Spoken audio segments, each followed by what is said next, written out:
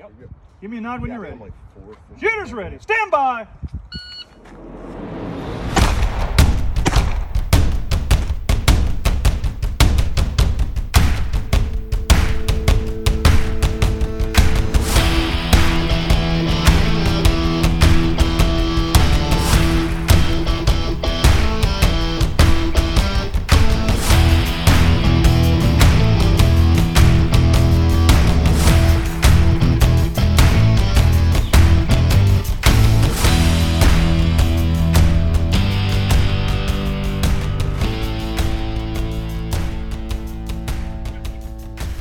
All right, welcome to the 3GIQ podcast. This is Matt Gunlock. I'm joined here today with Jason Byerly and Buddy Brown. Jason Byerly is the owner of Zoo City Armory. Buddy Brown, he's a shooter for Pure Gold Chokes. He's been in the three-gun community for, I don't know, since World War II or something like that. Jason, if you could go ahead and introduce yourself, tell us where you got your start in three gun and how Zoo City Armory form up. My name's Jason Byerly. I got started in three gun, probably the same place Buddy did, which was at Tar Heel. He is quite older than me, so he may have gotten started maybe right after the Civil War. But I definitely got my start at Tar Heel. That's where the first year before we started doing three gun at our place, I started shooting. And then from there, we kind of started shooting at our place, which at the time was called Triad Tactical Training Center. Then it grew into Carolina Guns and Gear Range and Training Complex. And then from there, myself, Chris Brower, and David Holing went together and developed Zoo City, and we kind of just grew it from there. And now we're here. This is where we're at. Buddy, where'd you get your start? I actually, I'm a retired law enforcement officer, and I'm going to date myself a little bit. I went to a firearms instructor course in 2006, where I was the instructor was a big USPSA shooter. So that kind of got us. He's a big proponent of applying, practical shooting in the job that we did as law enforcement officers. So I started shooting a little USPSA. We shot Tactical Police Challenge (TPC), which was kind of like three gun with a little more rules, and it was a little more scenario based than regular three gun. And you shot it with duty gear. We did that for a few years. Me and Heath Clevenger were a team from the sheriff's office, and we did that and had some pretty good success, did some fun things. And then that just kind of morphed into what Jason was talking about, where we went on and started shooting three gun at Tar Heel when Tar Heel was going real well. And then I just kind of followed Jason as we went along, and we worked together on some other things together, ROing and helping run matches. And it's given us a lot of good experience to get us to where we are today. Yeah, I think the common theme between the three of us is we all got our three gun startup from Tar Heel three gun. I mean, that was the original, for me, it was 2014. I think Buddy Brown, you were probably the first person I ever met, you and Mike Sexton, whenever shooting three gun. And, I will always say this, to any new shooter and anybody out there, three gun has some of the most fantastic people you will ever meet. We're a community, and it's a small community, but we all help each other out. Yeah. I mean, where can you go? Last year when I shot Texas three gun, I'd never shot with any of them guys before, had my shotgun go down on a stage, and a guy hands me his dissident and says, "Here, shoot this for the rest of the match." So that's the kind of community that we have. Yeah. Definitely. Yeah. So, Jason, Zoo City Armory, you kind of mentioned it. What exactly is Zoo City Armory? Zoo City Armory is the birth child of myself, Chris Brower, and David Holing. We were loading ammunition on the side for us to shoot our three gun matches, and for a couple other people, and we just decided to start doing it. And it kind of took off from there. And then the current owner, we leased the range that we're at now. The current owner of the range who owns Carolina Guns and Gear, decided he wanted to get out of the range business. And for us to keep our match, we had to take over the range and start, running everything. So that's where Zoo City, kind of its birthplace was from, was necessity of having to have a match, because we wouldn't have any more locals around here if we didn't have our match. And then also the loading of ammunition, which for us at first obviously was a slow start. But then with the pandemic and everything that's happened, we were able to luckily keep our shooters supplied with ammunition to shoot our local matches and even shoot other local matches in the area. They were able to come in, buy ammunition from us because they couldn't find it anywhere else, and go shoot the other locals and majors wherever they wanted to go shoot. And we really didn't raise the price. I think at the height of it, we were at 45 cents a round for 9mm, when 9mm was selling between 70 and $1, around. So we tried to keep our competitors in mind, and we didn't sell to the outside public. We only sold to our local competitors. And, that's what we're kind of about, was trying to make sure our local guys, and even anywhere we go, local matches, whether it be Memorial, we helped out Donnie one year with Pro-Am, and just making sure the community is fed and has what they need to keep going. And right now we are, ammunition sales on the general are down, but we're still pumping out ammunition. We still sell it every weekend at our range. And we're slowly keep going with the ammunition. Obviously we can't keep up with the big companies, but we like to have it there. And, we have good support, and it's been a really good experience. And you guys do some other ventures too, right? Laser engraving and other avenues like that? We do. We do have 2 laser engraving machines. We have a CO2 laser and a fiber laser. And we do swag, we do cups, stuff like that. John Sherbert had his Rumble this weekend at Griffin Group, and we're providing his trophies and cups and things for that. And if we did all of that at once, there's just not enough of us, because Chris Brower is the other business partner. He's a Snap-on man. So during the week, he's on a Snap-on truck. Right. So we can only do what we can do. And between me building matches every week, because we have a local just about every weekend, the major matches I go and help out with, and then, loading ammunition, I have to be careful what we focus on, just so we stay in business and don't overtask ourselves. Right. No, absolutely. All right. So let's get into the meat of this podcast, Battle for the South. It's coming up next month, starts on April 8th, 9th, and 10th. Did I get that right? April 9th and 10th is for the main match. The staff shoot is the 7th and 8th. Okay. So what can we expect from the Battle for the South? What you can expect, one is at Griffin Group Security Solutions in Maxton, North Carolina, the same place that Memorial's at. This year with Memorial, me and Jason Bennett had complete autonomy on how we built the match. We built it however we saw fit. And the way Memorial was built, the way the stages were, is a lot of the same ways that we're going to run Battle for the South. I mean, it's just the way I build matches. And options based, technicals out there, all the vehicles that Griffin Group has, or blocks, vehicles. We won't be using the Huey this year, but we will be using the airplane. So we're incorporating as much as we can, and also giving the shooters the ability to, instead of a match that says, come here, shoot this, come here, shoot that, to have the options to play to the shooter's strength. Right. So, yeah, no, that's one of the things. Like, I shot one of your very first matches, and I think it was probably January of 2016 there at there in Franklinville. And from the get-go, there's options all over the place. You don't have to necessarily shoot your shotgun for certain targets. You can shoot pistol. You don't have to shoot your rifle for everything. You have the ability to say, okay, I'm going to do this with this gun, and I'm going to do this with this gun, which kind of goes into the question, what goes into a good stage design?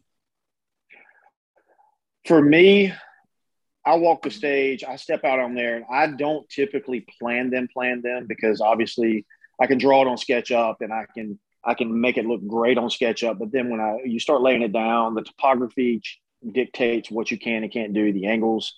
So when I get out there, just for a local matches, for example, I'll walk into a bay and I'll start thinking about other matches that I've seen on videos and, a position they shot in or something like that. And I was like, I like that. I think I could incorporate that. Then it'll just start from the ground there. I'll start building, and it literally just pops out of my head how everything just folds out. But I want there to be a symmetry to it.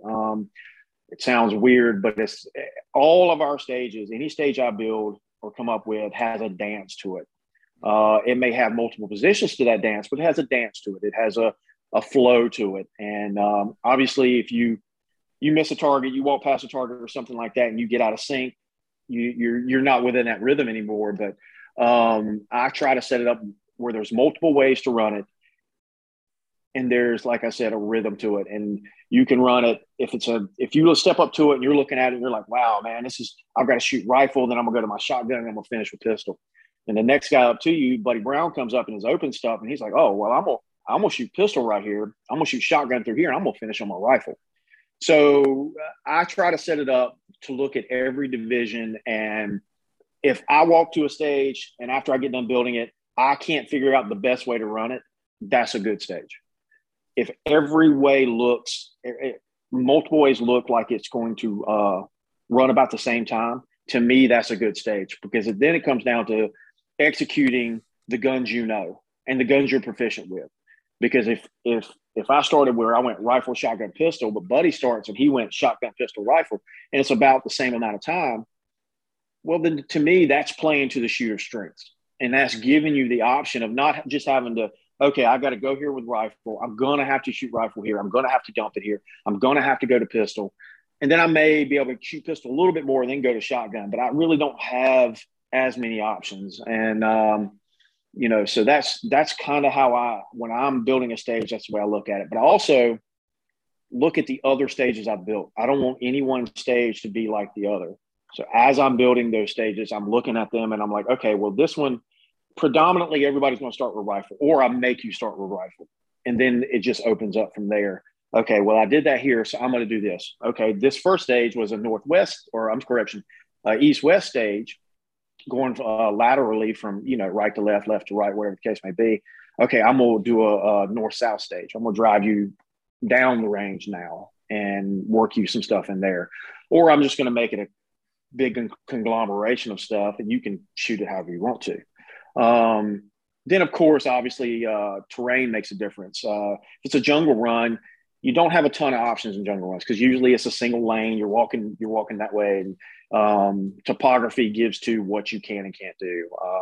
For the Battle of the Battle for the South, all 3-gun jungle run is going to be. I've built in an option in there to where if you take 2 well-planned, distant shotgun shots and knock down 2 pieces of steel, you could immediately go to rifle instead of going to pistol. But if you don't take those shots or you miss those shots, you can dump shotgun, go to pistol, shoot pistol for ways, then go to rifle. So I'm trying to build as many options in a optionless environment as I can. So that's kind of that's kind of a long explanation, but that's how I build stages. What have I done? What was the last match I ran? The match before that? What can I give that I haven't given to test their skills? Nice. No, that's definitely helpful, and I know some of the listeners are definitely gonna love hearing that. Specifically, like Alex Skoking was last night. We were on the phone talking, and he was like, "Oh, ask Jason, what goes into a good stage," because he's getting into the stage design stuff himself, and he's starting to do stuff more with Quantico Shooting Club up here, because up here, honestly, we don't have a local 3-gun match anymore. Once IWI, let me correct that. Once Peacemaker stopped hosting matches, that was the closest match within a 2-hour radius that we could have gone to. So it's good that somebody's taking the reins around here and is going to start designing stages and getting matches on the ground for the team to train on. The biggest thing I can tell. Oh, excuse me, buddy. Go ahead. One of the things that we talk about too with the stage design is a lot of times we don't end up with a bunch of like what we call a track meet, where it's like run way over here, run way over there. Like I shoot with Jim Smith, who's pretty in shape and fleet on his feet, and fast on his feet. He'll shoot a stage where he'll run back and forth. I'll shoot the stage where I can work my way from one side to the other using different guns, and our times come out comparable. So that's another way of playing to, Jim can run faster than me, but there's a way that I can shoot it where I can keep up with him working across the stage, which is kind of you're incredibly accurate, and you post up and you move when you have to move. Yes, moving is not my forte. So what kind of stages can we expect? You mentioned that we got a jungle run coming. You mentioned we're using the airplane. Long range. What can we expect from the long range? Right now, we have 3 stages that go to long range.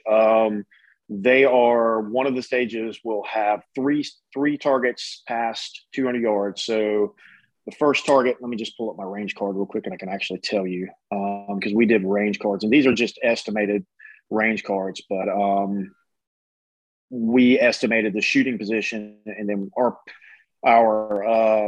other stuff is, as far as our targetry, is not out there yet, but this is, like I said, just an estimation.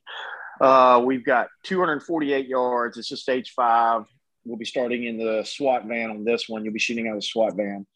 And I won't be making you move left and right, kind of like we did in that memorial when I built that. I kind of made you shift inside the SWAT van. You had to shoot on the left side and shift over and shoot on the right. Yep. This will just be straight shooting out of it because I have another part of the stage after that. But the distances are 248, 402, and 563. And when we build matches, I like to make sure the shooters can hit the targets. These guys are purchasing a good time. I don't want somebody to leave the match upset that they couldn't hit a target. The target was, a 1 or 2 MOA target. So we build our stages and our matches with 3 to 4 MOA targets. Yep. That's what we like to do. Also, Griffin Group has some wind out there. So, it is very flat, but it does have wind. So it gives you your own unique shooting challenges out there. So, but on this stage, like the 248, we'll have a 10-inch target out there. At the 402, we'll have a 12-inch target out there. At 563, we'll have an 18 by 24. So, the 402, we might have a BC. I've got a couple BCs that I can put out there. It just depends on the targetry I have when I start putting it out. But definitely anything 500 plus, it'll be an 18 by 24 or one of the big, huge IPSC size targets that Griffin Group has out there. So another stage we'll go out to, it'll have past 200 yards, it'll have 4 targets, 266, 367, 442, and 565. And on that stage, that's stage 3, the 442 and the 565 will have the big IPSC style silhouettes at 442 yards and 565 yards. That one you'll be shooting off of blocks. And we've set up multiple blocks for different heights and different things. So it's a very optional stage of where you want to shoot. You can shoot from a low block where you can go to your knees and shoot, or you can shoot from a double block to where you're standing and pushing into the block. I'm trying to give different positions and different styles on each stage. Then the next one, this will be stage 7. This will be out of a Suburban, and the first set of shots that will be out of Suburban will be around 125 yards, 211 yards, and 228. Then you'll shift out of the seat and go prone out of the back, going from 155, 220, 339, 572. So we're trying to we don't want to build too many stages that has too much long range, because that just wears the shooter out. So there's 3 stages that we're going to long range, and then there'll be the airplane. We're shooting out to 200 yards. The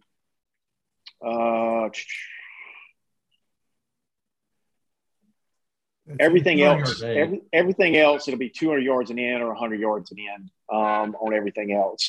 There's a couple stages we won't shoot past 50 or 60 yards with the rifle, but we're trying not to build too much long range, but just that nice little balance. We don't want it to be a complete rifle match. We want it, it's a 3-gun match. So we want to make sure that everybody, all 3 guns are kind of equally important. No, absolutely. Know your holds where you need to know them and continue going with everything else. Matt, can I touch on one thing on stage design? Because I absolutely. When, and a lot of times when you've set a good match and the match is well received, is when you have like one target that kind of everybody's talking about. At Memorial last year, it was that one target off the blocks that was out there that everybody swore was an 8-inch, or that everybody was having a hard. It was like at 330. Yep. What was it? A 10, Jason? It was a 10-inch. It was a 10-inch, but everybody thought, oh my God, that thing was like a 6. It was so small. Everybody struggled with that one target, but it was fun because you had to bear down and you could hit it. Yep. But when you have a target that people are like, that are talking about it in a positive way, that's you've got something good going on there. No, absolutely. I couldn't agree more. Every match has that one target. Yes. I'm looking forward to seeing what it's going to be here. The way whenever we talked on the phone the other day about the airplane, that sounded absolutely phenomenal. Working your way out of the airplane. Yeah, we have to be kind of careful with what we do with airplane. Griffin Group's kind of proud of that, so we have to make sure we're moving out of the airplane. The guns are clear with the guns, and Buddy came up with that aircraft is the very not. I don't know if it's the exact same, but it is pretty close to the one DB Cooper jumped out of. Okay. So it's going to be the DB Cooper stage, and we've got Buddy. Buddy has come up with some pretty cool ideas for it. And I don't want to give away too much, but I think they'll enjoy it. I hope they enjoy it. Yeah. I think it's going to be fun.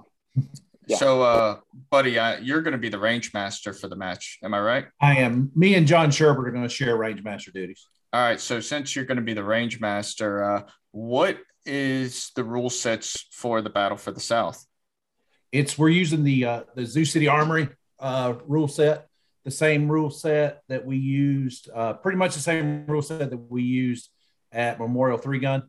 Me and Jason have done a lot of collaboration, a lot of going over.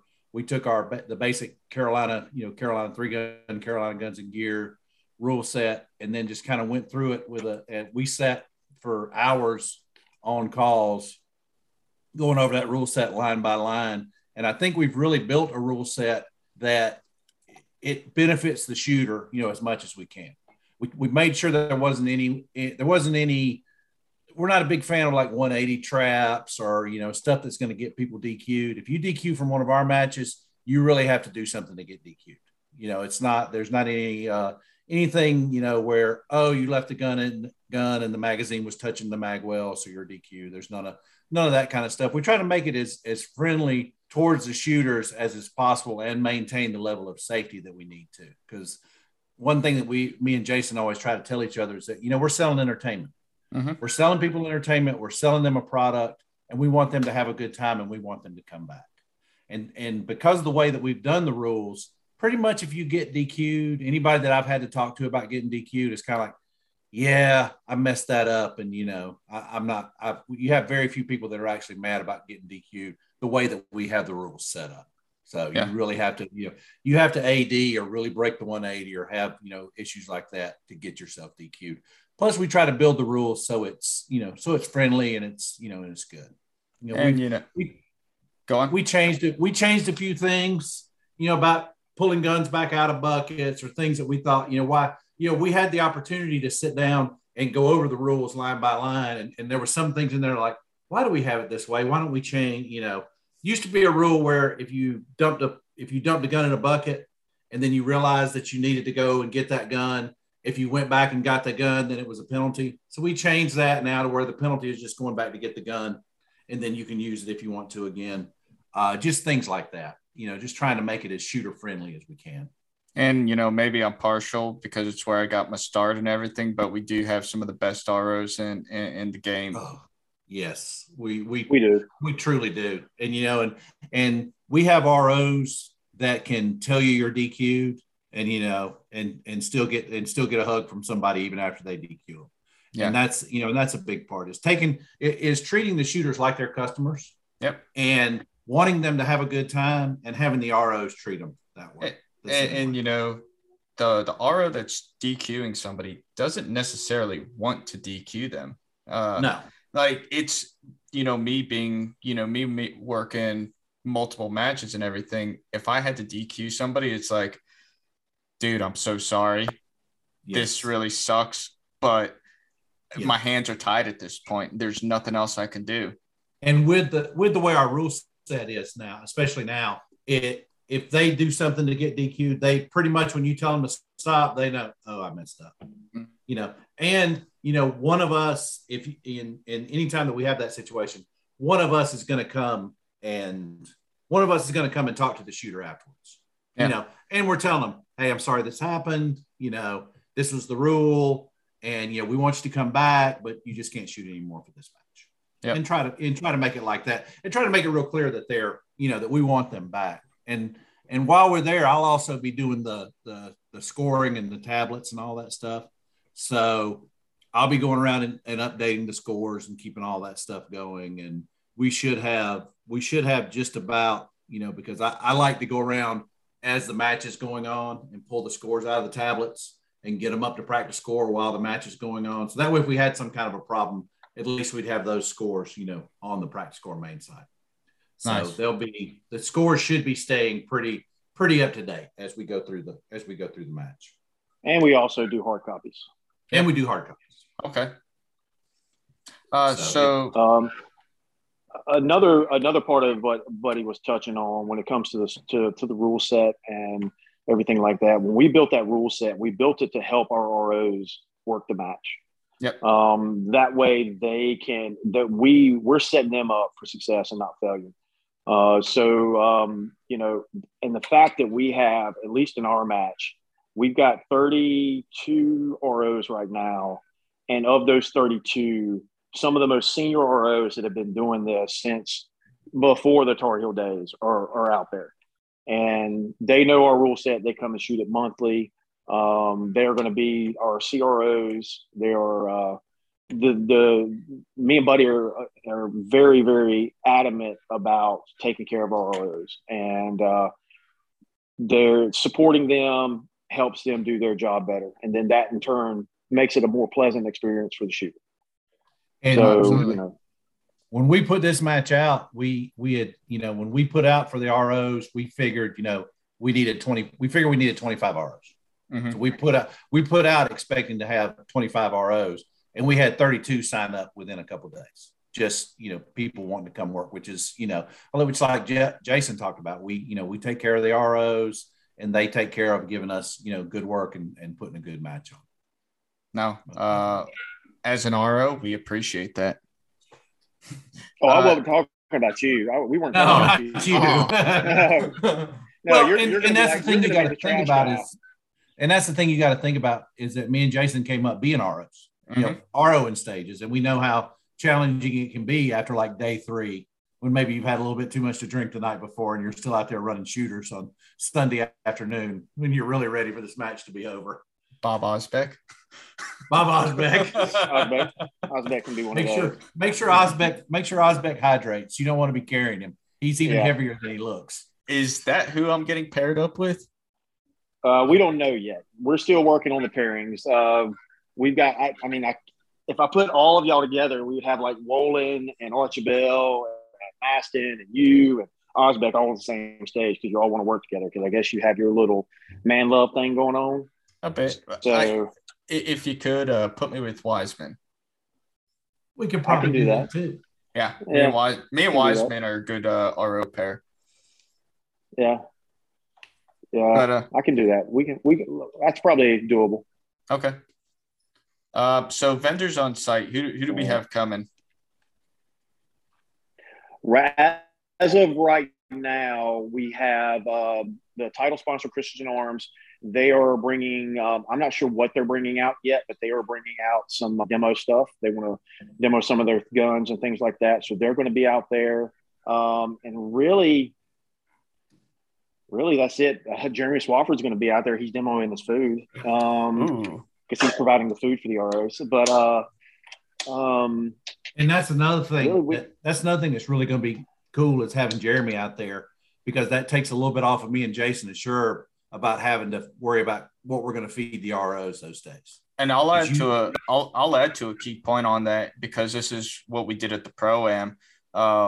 So for the competitors that do plan on ordering food from Jeremy, he does have you can go and order it on your phone. So whenever you're done shooting, he'll have the food ready for you whenever you get to his food truck. So, and he's going to do that. He's going to put a menu on each stage, and he's going to do that. And so Friday night, speaking of the food and Jeremy, Friday night we are going to do a little get together at the Griffin Group headquarters where we did the memorial service at for Memorial. We're going to have we're working on maybe getting a band there. Jeremy's going to be there with food, and we're going to have beverages and things like that there that a local brewing company here donated. So we'll obviously, it's the night before a match. You're not trying to be the end of the match. So it's just going to be food, camaraderie, come in, talk to each other.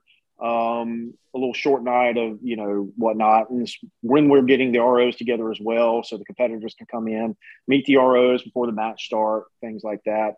And then Sunday, starting at lunch, Vortex has sponsored Jeremy's going to do a lunch for all the ROs. So, for all the competitors. So after you shoot your first stage or right before you go shoot your afternoon stage, you come over there. Jeremy's going to be doing, I think he said barbecue, but that might change, whatever he decides to do, but he's going to have a meal there ready for you for a competitor. Nice. And free of charge. So that'll be leading up to the award ceremony. Oh, that's awesome. So speaking about Griffin Group, I know most of us have all been there. We all know what kind of facility it is, but for those who haven't been there or haven't even heard of it, what kind of facility is it? Griffin Group they are a law enforcement and military training facility. They do private contracts as well, and they're working on the commercial side. John Sherbert is down there working on the commercial side now to get open enrollment and things like that. So that is they have driving courses. I know a lot of the Army units come out there for driving courses. They have road course and all-terrain course. They have vehicles out there that are just for that specific purpose. They have the Tacomas for the off-road stuff, and then they have regular, normal, like Crown Vics and other cars that they use for their own road stuff. So they do have some. They have the U.S. Marshals come out. They have the FBI. They have several of the groups come out. Regular Army, SFAB, those guys come out. They host a wide variety of training out there. So if those that are listening, your departments or whatever you're a part of is looking for something like that, reach out to Matt. I can get John Sherbert's information and get that squared away and get you guys, maybe make the link up there. But they've also are doing their ranges. They're doing the Patriot Games. I think Phil Sackcraft Survival is coming out there doing classes. Warhog's doing classes out there. They've got a bunch of stuff coming on. I think Sherv's got JJ Ricazo coming out and doing a class, and a few other people. But the facility itself, it's bigger than what we've seen. There actually is several other parts of the facility that most of us don't see. And just for an example, where we're going to shoot the night match is actually down by the plane, where the plane's at. They have built some bays down there, and that's where the night match is going to be. the Griffin Group Battle for the South night match is going to be down there Saturday night. Nice. No, this is going to be awesome. So places to stay around the facility. What do we have available? Laurinburg is right there, and they have a wide variety of hotels there from Comfort Inn. I think it's a Hampton Inn, Holiday Inn. Yeah, and I don't know about all the other ones. I know at Comfort Inn, if you mention that you're at Griffin Group and want the Griffin Group rate, they have a Griffin Group rate there. I don't know how many rooms they have set aside, but there is a Griffin Group rate there. And it's if I'm not mistaken, it's $89. Okay. So that's we're putting all this information in an email and sending it to all our competitors as well as the ROs. But I may have already sent that to the ROs. I have to look back at my email, but we're going to put that out to the competitors as well. As far as food goes around the area, Laurinburg has a multitude of food, Mexican restaurants. There's a Waffle House. There's, all the normal chain stuff's there, the McDonald's and Wendy's and Taco Bell's and things like that. It's about 15 minutes away from Griffin Group. Okay. And sponsors, who do we have? Christensen Arms is the title sponsor. Vortex is another major sponsor that's helping out. Who else do we have? Right now, locked in, we have, give me a second. And one thing that Jason was, while he's looking at that, Jason was telling me this week, with the long range stages we have, Vortex is sending us out tripods and binoculars and spotting scopes and all for us to use on the long range stages, which is always helpful. Oh no, and magneto speeds. I've been to some matches where they don't give the ROs spotting scopes or binos, and it's like they have to spot long range stuff. And I mean, that's work for the RO. Or, yes. Luckily, most ROs, they know the deal, so they bring a lot of their own stuff with them. But it's like, and make the RO's life earlier. And that's really good of Vortex to take care of you guys like that. And one thing that we preach to our ROs, and I think most of ours have got it, and you've probably heard me say this before too, Matt, on a stage. If you think he hit it, he hit it. Yep. The benefit always goes to the shooter. The tie goes to the runner. If you think it was a hit, it was a hit. Give it to him and move on. So definitely. Well, we're going to have the long range charger is going to have magnetos on there, magneto speeds. Travis from Vortex is sending after multi-gun nationals get done, they're going to pack those up and send them down to us. And we have some magneto speeds. So we'll have magneto speeds on anything, any long range target is going to have magneto speeds on it. Or if it's a target that's hard to see and make a call on, we're going to have magneto speeds on. But they fail to, you can knock the rubber piece off or whatever the case may be. So there will be, Travis from Vortex sent us, like Buddy said, I've got a big old box in here with 70 pounds of tripod, spotting scope, and binoculars. And Travis was amazing. And shout outs to Vortex for doing that, helping us out with that. They really, that really helps out a bunch for us. But going into the sponsors, we've got Hunter's Gold, Magpul, Timber Creek, obviously Vortex and Christian Arms. Dissident has come on. US Optics, Red Dinner Bell, and I'm still waiting on confirmation on a few others like Gray Ghost. IWI is coming on. Who else? We're still waiting on confirmation on a few others. It's being our first year. We're not established yet. We don't have the market space yet to demand the RO. I mean, the sponsorship that we normally would, but we're doing everything we can to make sure it's a good table, not only for the shooters, but for the ROs as well. Yep. We want to make sure everybody is happy when they leave our match. And speaking of prize tables and ROs, so the ROs are going to have their very own prize table separate from the regular competitors, and the scores are going to be separate from the regular competitors. That way there is no conflict of interest, and it's going to be almost an entirely different match, just shooting the same stages for the ROs compared to what it is for the competitors? It's actually going to be the exact same match, but it's just that for competitive equity right now, it just makes more sense to have the ROs shoot their own separate match. Right. That way, a competitor, if they don't like a call, can't come to an RO or come to Buddy or Sherb and then end up to me because I'm the match director and say, well, he made this call because, where he's going to finish. Well, where he's going to finish doesn't matter because he's shooting a hold on the stage. So let's move on to let's move to the next issue. We remove that from being an issue. And one of the things too is a lot of times what can happen at matches is, you get it all built and you don't realize there's something that you're going to have to change because of the way it flows or something that happens. And by having this completely separate match, the ROs can shoot it one way. We can decide, hey, this would run a lot smoother if we move this target or move this position or did something.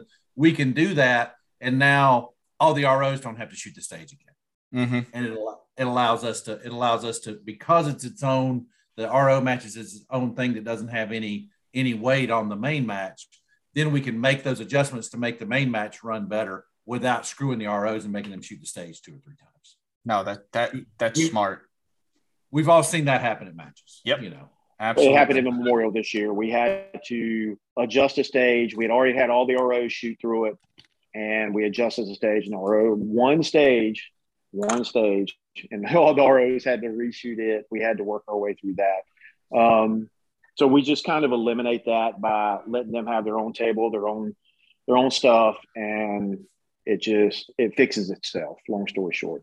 But as long as the ROs have competitive equity within the match they're shooting, so everybody shoots it the same, and the competitors have competitive equity because they're shooting the same match as every other competitor. That's what's important to us. Oh, awesome. And we're going to strive, we're going to strive if we can, because part of it's built already and we're going to try to finish it up. We're not shooting for score, but me and Jason and Sherb may go out and shoot the stages before the ROs do, just to kind of see how it's going to flow and how it's going to work and things are going to, and maybe we identify something there that needs to be changed even before we get the ROs in there. So we're really wanting this. So by the time that the main competitors get there on Friday, a lot of times what I've seen where matches run into problems is where the first shots on the stage are the first paid shooters on Friday afternoon or Friday or Saturday. And then that can run into problems for you where we'll have already proofed these stages several times before the main competitors get there. Awesome. Which I think we should add to a better experience for the main shooters. So award ceremony, what can we expect from that? Go ahead. How's it going to go? Where's it going to be at? It's going to be at the main headquarters building, the same place as the memorial service was for Memorial. That's going to be where it's at. And we are doing it for the top 25%, kind of like Memorial did, the same for each division. And then so instead of the random draw bags were at the end of Memorial, we're going to do those at registration. So you don't have to come in on Friday at registration. You can come throughout the weekend. We'll have somebody sitting there at a registration table, and you can come up and you're going to draw a ticket out of a hat, and it's going to be completely random. So that way there's no way that anybody can know what is in the bag you're grabbing. And you're going to come up and they're going to hand your bag to you. And that way at the end of the match, if you didn't make the top 25%, you can go on home if you would like. Yeah. So that's – and Matt, we are going to have a ban on Kiwi moonshine at the prize table, just so you're aware. Oh, thank you. I don't need any. We're not going to bring any of that. I'll just bring bourbon. We don't need to relive and revisit past events that we may or may not remember. Yes, exactly. But a good time was had by all. Yes. But no, guys, I really appreciate this. I'm looking forward to it. I think everybody that's going to be involved is looking forward to it, and everybody that's going to be competing is going to have a really great time. So thank you for all the hard work that both of you are putting into this. Real quick, you go back to you were asking a question about when I build stages, and that your local guy wanted to ask the question about building stages. What I like to do, like I said, is I like to watch other matches. They're all over Instagram and Facebook and all that. And I watch how the stage is built. I get a lot of inspiration actually from USPSA stages, because other than the fact that a lot of USPSA stages are built, come here, shoot here, come here, shoot here, come to this port, shoot to this port. There's a lot of other interesting things you can pick up from it. And depending on the size of bay he's got, depending on the terrain he's got, you can take a lot of their stages and convert those into 3-gun stages by just moving a wall, doing some stuff, opening up a wall instead of creating a port, keeping a wall open and allowing you to move and shoot at the same time. And 55-gallon barrels are a match's best friend, a match builder's best friend. They will protect your walls. They will, absorb shotgun blasts instead of snapping your walls in half. So we just purchased another 60 barrels to have out there. So we're making sure that the barrels are there, one, to obscure targets where we need them to obscure, but also to protect the walls and force positions and do what I want the shooter to do, as well as protect all of our props so we can continue to use those props. So and you can be pretty sure that if we build a shooting area, you're going to use all of it. Yeah, if there's fault line, you're going to that fault line. If there's a corner somewhere, you're going to go to that corner. So anybody that's never shot any match that we've built, a lot of my local guys have a running joke that if there's a barrel out there, you better go look behind it. That's a true statement.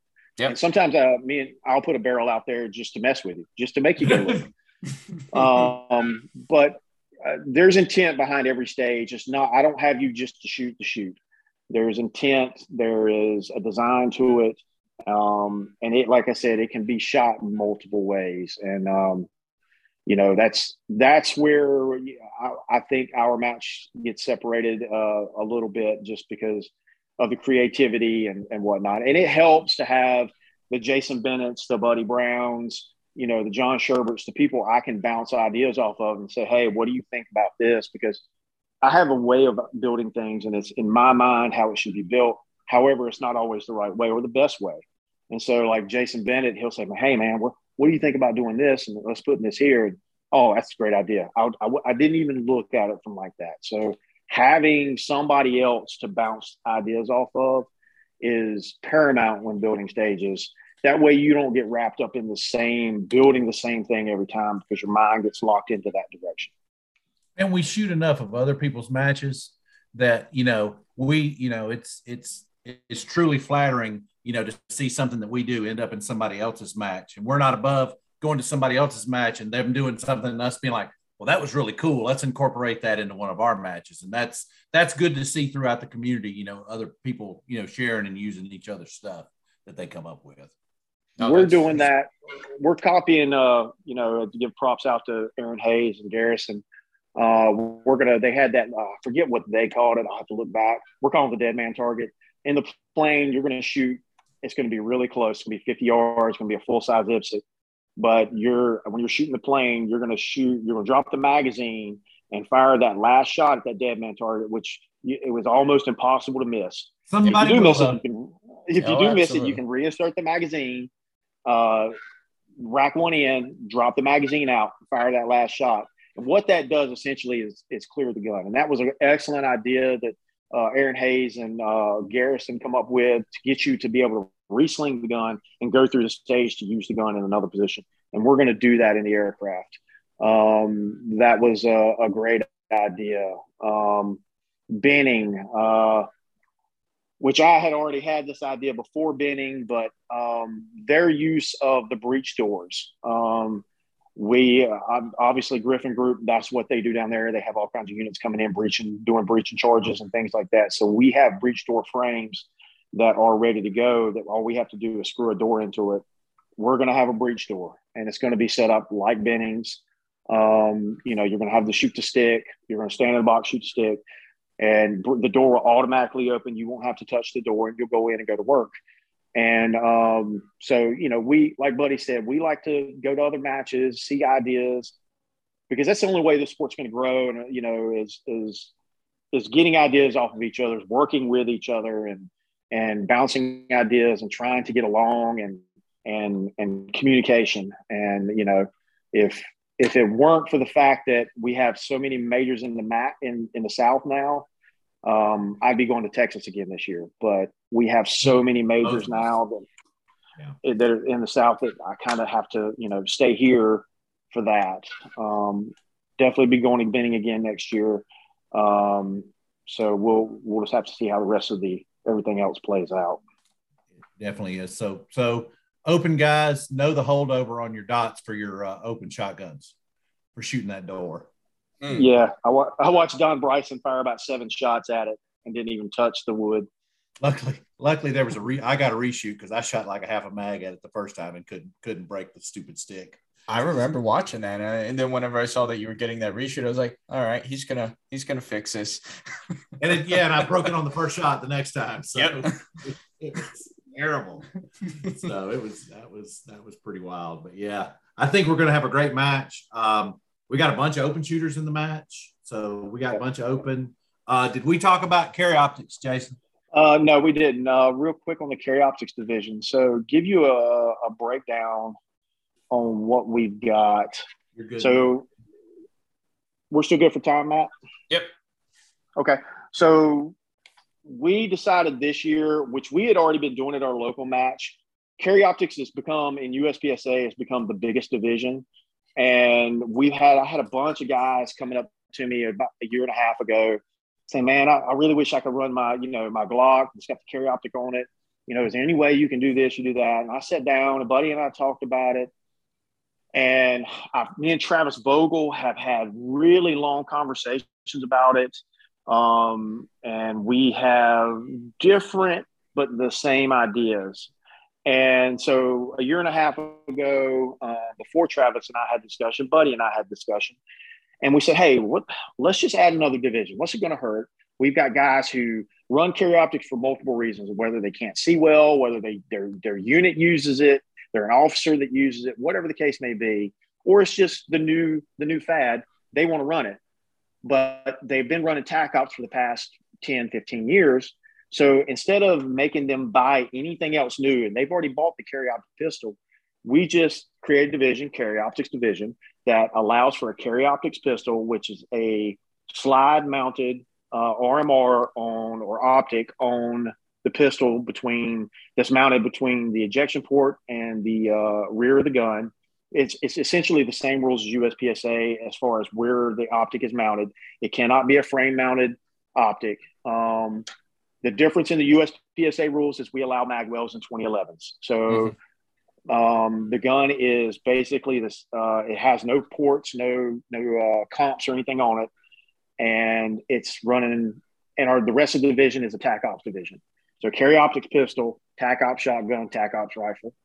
And we have in our local match this past weekend, we had just as many carry optics as we did open. I think there were 14 or 17 carry optics, 14 or 17 open, and like 14 or maybe 19 TAC ops guys. And so that division has grown significantly just in our local matches. And in the major match right now, we've got 47 TAC ops, 25 carry optics, and 41 open, and 4 heavy.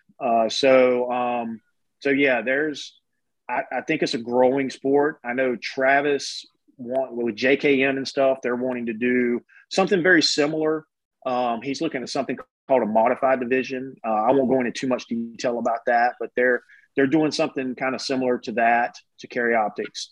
We're going to see how it goes, and Travis and I are going to talk about going into the 2023 year what we may do with that. But as of right now, carry optic division is on our plate. We're doing that. I believe Donnie said he was going to do it for the Pro-Am and maybe his Tar Heel Challenge. I'm not sure. I can't speak too much to his matches because I'm not 100%, but I believe he said he was. But that's kind of how our divisions are set up: TAC ops, carry optics, open, and heavy. I really don't know what else more to touch on that. If there are any questions, any of you guys that are coming to shoot, just hit us on the email and we'll be glad to answer it. And pretty much everything is allowed that I just said, except for, obviously the gun cannot have a comp on it. And it can't be an open gun. Long story short, it can't be an open gun. 140 millimeter mags. 140 millimeter mags. Mm-hmm. It's a carry optic ton. You can't have any port. Yep. You can't have any of that stuff. Typically limited with the dot. Yes. Limited with the dot would be the Matt way of describing it. Yep. Yep.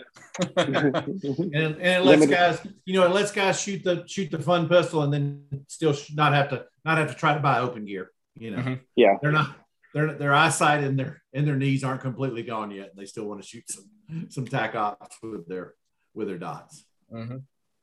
No, I appreciate it. I'll put your guys' email address in the show notes. That way, if anybody has any questions, they can reach out to you. And I appreciate this.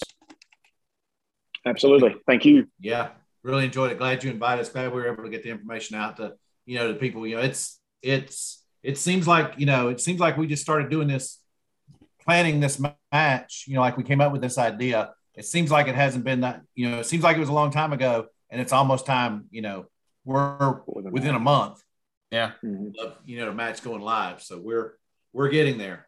So it's a little bit of work left to do, but we'll be fine. And we're going to have a great match for people to come to.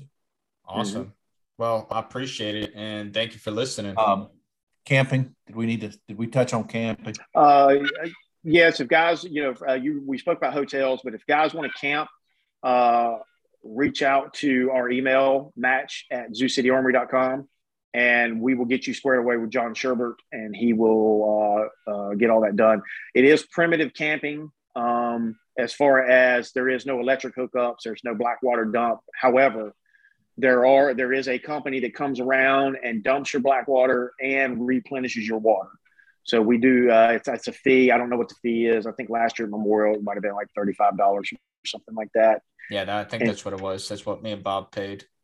Yeah. And they come around, dump your black water and get you some fresh water. So, but that's the camping situation. There are a couple of camping areas around there, but they're not crazy close. And they're not crazy nice either.